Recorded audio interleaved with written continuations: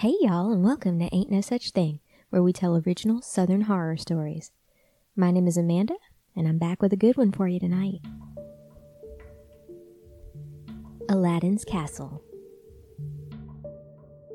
Friday night at the Galleria was Times Square on New Year's Eve, juxtaposed on Middle Alabama. Wrap in a circle of suburban vampires and poverty-level ghouls who too worshipped at the temple of Bauhaus, and Nixon was truly at home. His black-clad pack of horror fiends prowled the dead ends and empty spaces of the mall like vengeful haunts tied there by the unspeakable axe that killed them. Waves of dead-eyed wives in mom jeans steered their crotch goblins away from the assembled coven upon rounding a corner into their trench-coated midsts. A quick line from Return of the Living Dead or The Lost Boys always sent the little conformists scurrying back to the bright-lit safety of Montgomery Ward. Brains. Live brains, Nixon blurted at a rotund, feather-haired blonde and her brace-faced tween as they dared emerge from B. Dalton booksellers. The pair actually flinched at this pantomime zombie lurch, and his jet-dyed friends howled. "Go back to Sinatra, Mama." Janice spat at the family in passing. Her sarcastic head jerk pulled her asymmetrical bangs from the glittering green eye usually obscured behind them.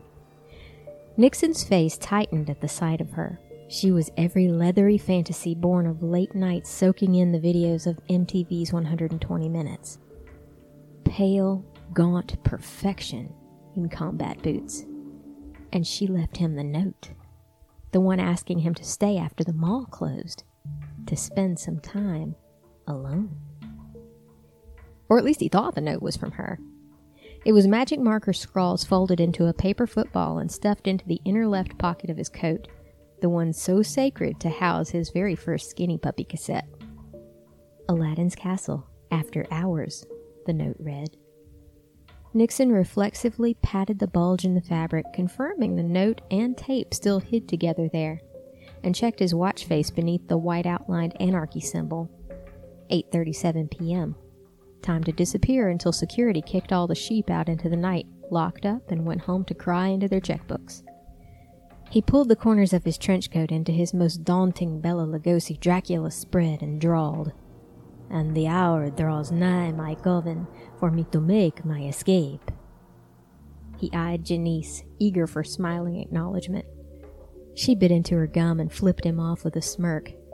Yes. No more words needed speaking. Nixon low-fived tall Corey and split the crew like the Red Sea en route to his premeditated hideaway. The arcade was just 4 stores down, on one of the short corridors onto the second-floor parking deck. He floated in with 10 minutes to spare and slid a quarter into the Hyperdyne sidearms. A few moments of side-scrolling ultraviolence later, and Todd, the attendant on duty, clapped his shoulder in an unspoken "wrap it up," and made his nightly jaunt to the Great American Cookie Company next door to flirt with the little redhead with the pixie cut. Clockwork. Nixon released the joystick mid-barrage to violate the sacred space of the employees-only doorway in the office and stockroom of Aladdin's Castle. Adjacent to the emergency exit was an empty Kubert cabinet forgotten there to the annals of video game evolution.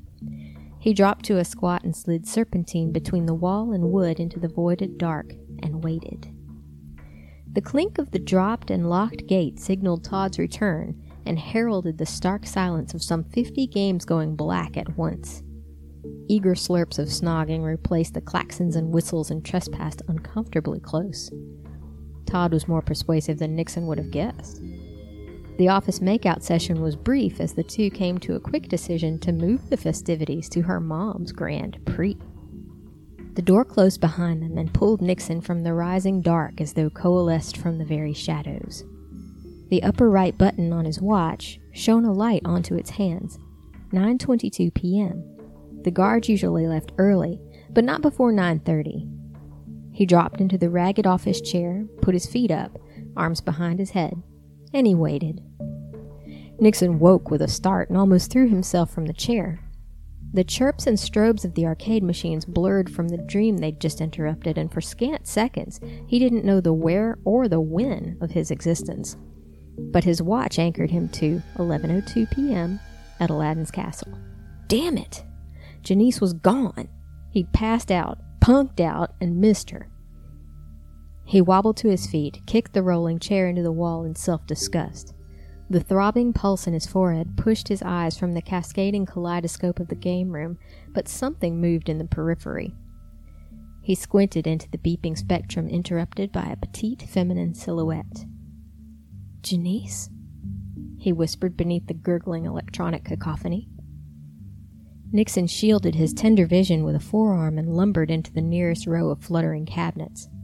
She was gone, but her hum alongside the Donkey Kong theme betrayed her retreat to the opposite corner of the space.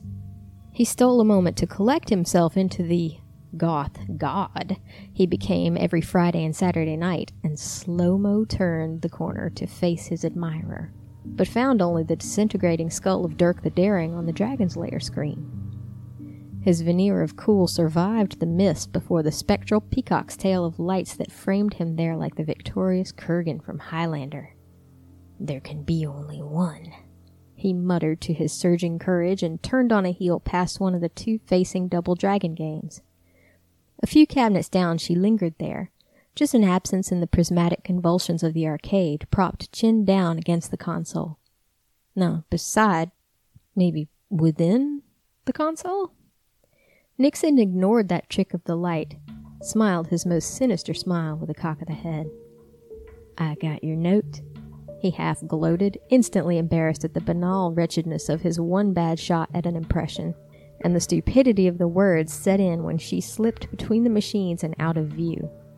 Desperation propelled him to the split past Polybius and before Super Pac-Man, but it was only a couple of inches wide. Too small for anyone to... The Polybius screen pulled his attention to a familiar face that stared back at him there. Derezzed and pixelated, but plainly recognizable. It was Janice, angled bangs and all.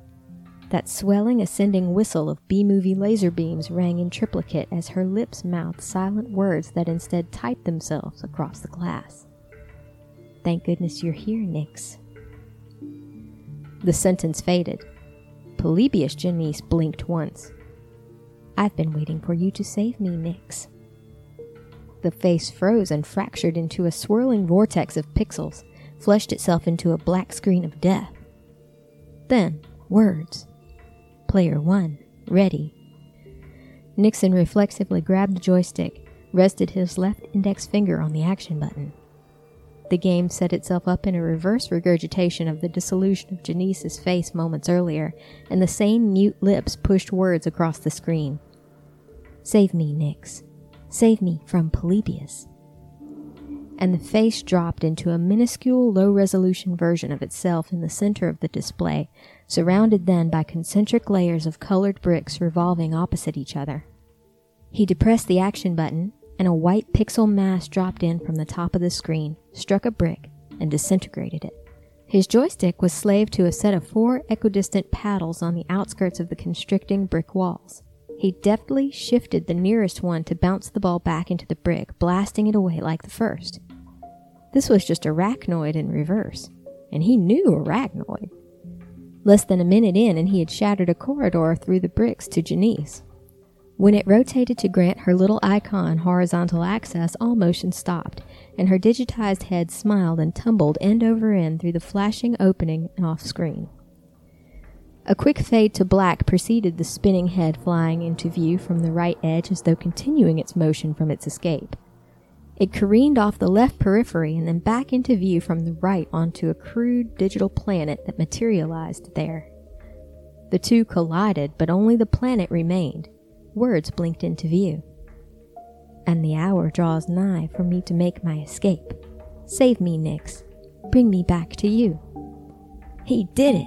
Janice was with him, and she knew he saved her and that he did it right.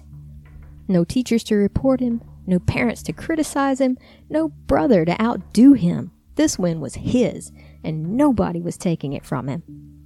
"Player 1, ready." Polybius flashed before him. And Nix took the controls of an obsidian-shelled starfighter, thorn-sharp wingtips and tail grown from a fuselage like the metal body of the blackest bat. He slipped into the atmosphere on the trail of Janice's beacon, blinded by poison vapors, illuminated for once by purpose. A tap on the right control primed the machine's teleportation beam as he neared her, saw Janice standing expectantly on the cratered rock of Polybius, the burning capital behind her, smirking in all her shimmering leathered finery. "Engage," he murmured to the ship's computer, and the flash of the teleporting searchlight dropped ship to ground like a static vortex and found her, embraced her, brought her on board to him. Wordlessly, she dropped into the pilot's seat adjacent and took the reins. Mirrored eyebrows and lips curled as eyes cut each unto the other in knowing swagger, and twin yokes pushed forward into thrust to carry them up and away from this lost and lonely planet. In the morning, the arcade manager Todd poured Visine into his sleep-dried sockets before hoisting the Aladdin's castle gate to prep before opening. The unexpected whir and scream of the machines greeted him, and he scanned the space before entering in case an intruder lurked. But it was empty of people. Only one thing was out of place. There on the floor was a creased and crumpled flyer that read, "Aladdin's Castle, after hours." One of about 1,000 he had stuffed into avoidant hands and unwitting pockets the previous month when the Galleria granted permission for late hours as they debuted their newest game, Polybius. You've been listening to Ain't No Such Thing, Aladdin's Castle, written by Kevin Laporte, narrated and produced by Amanda Rachels. If you enjoyed that and you'd like to hear more of Ain't No Such Thing, why don't you subscribe to us wherever you get your podcasts? We can also be found on Patreon and Facebook. Our Facebook group is at facebook.com/groups/ain'tnosuchthing. We would love to see you there and have a chat. From us to you, we hope everybody's doing well and keeping safe, and we're going to be back with another story for you real soon.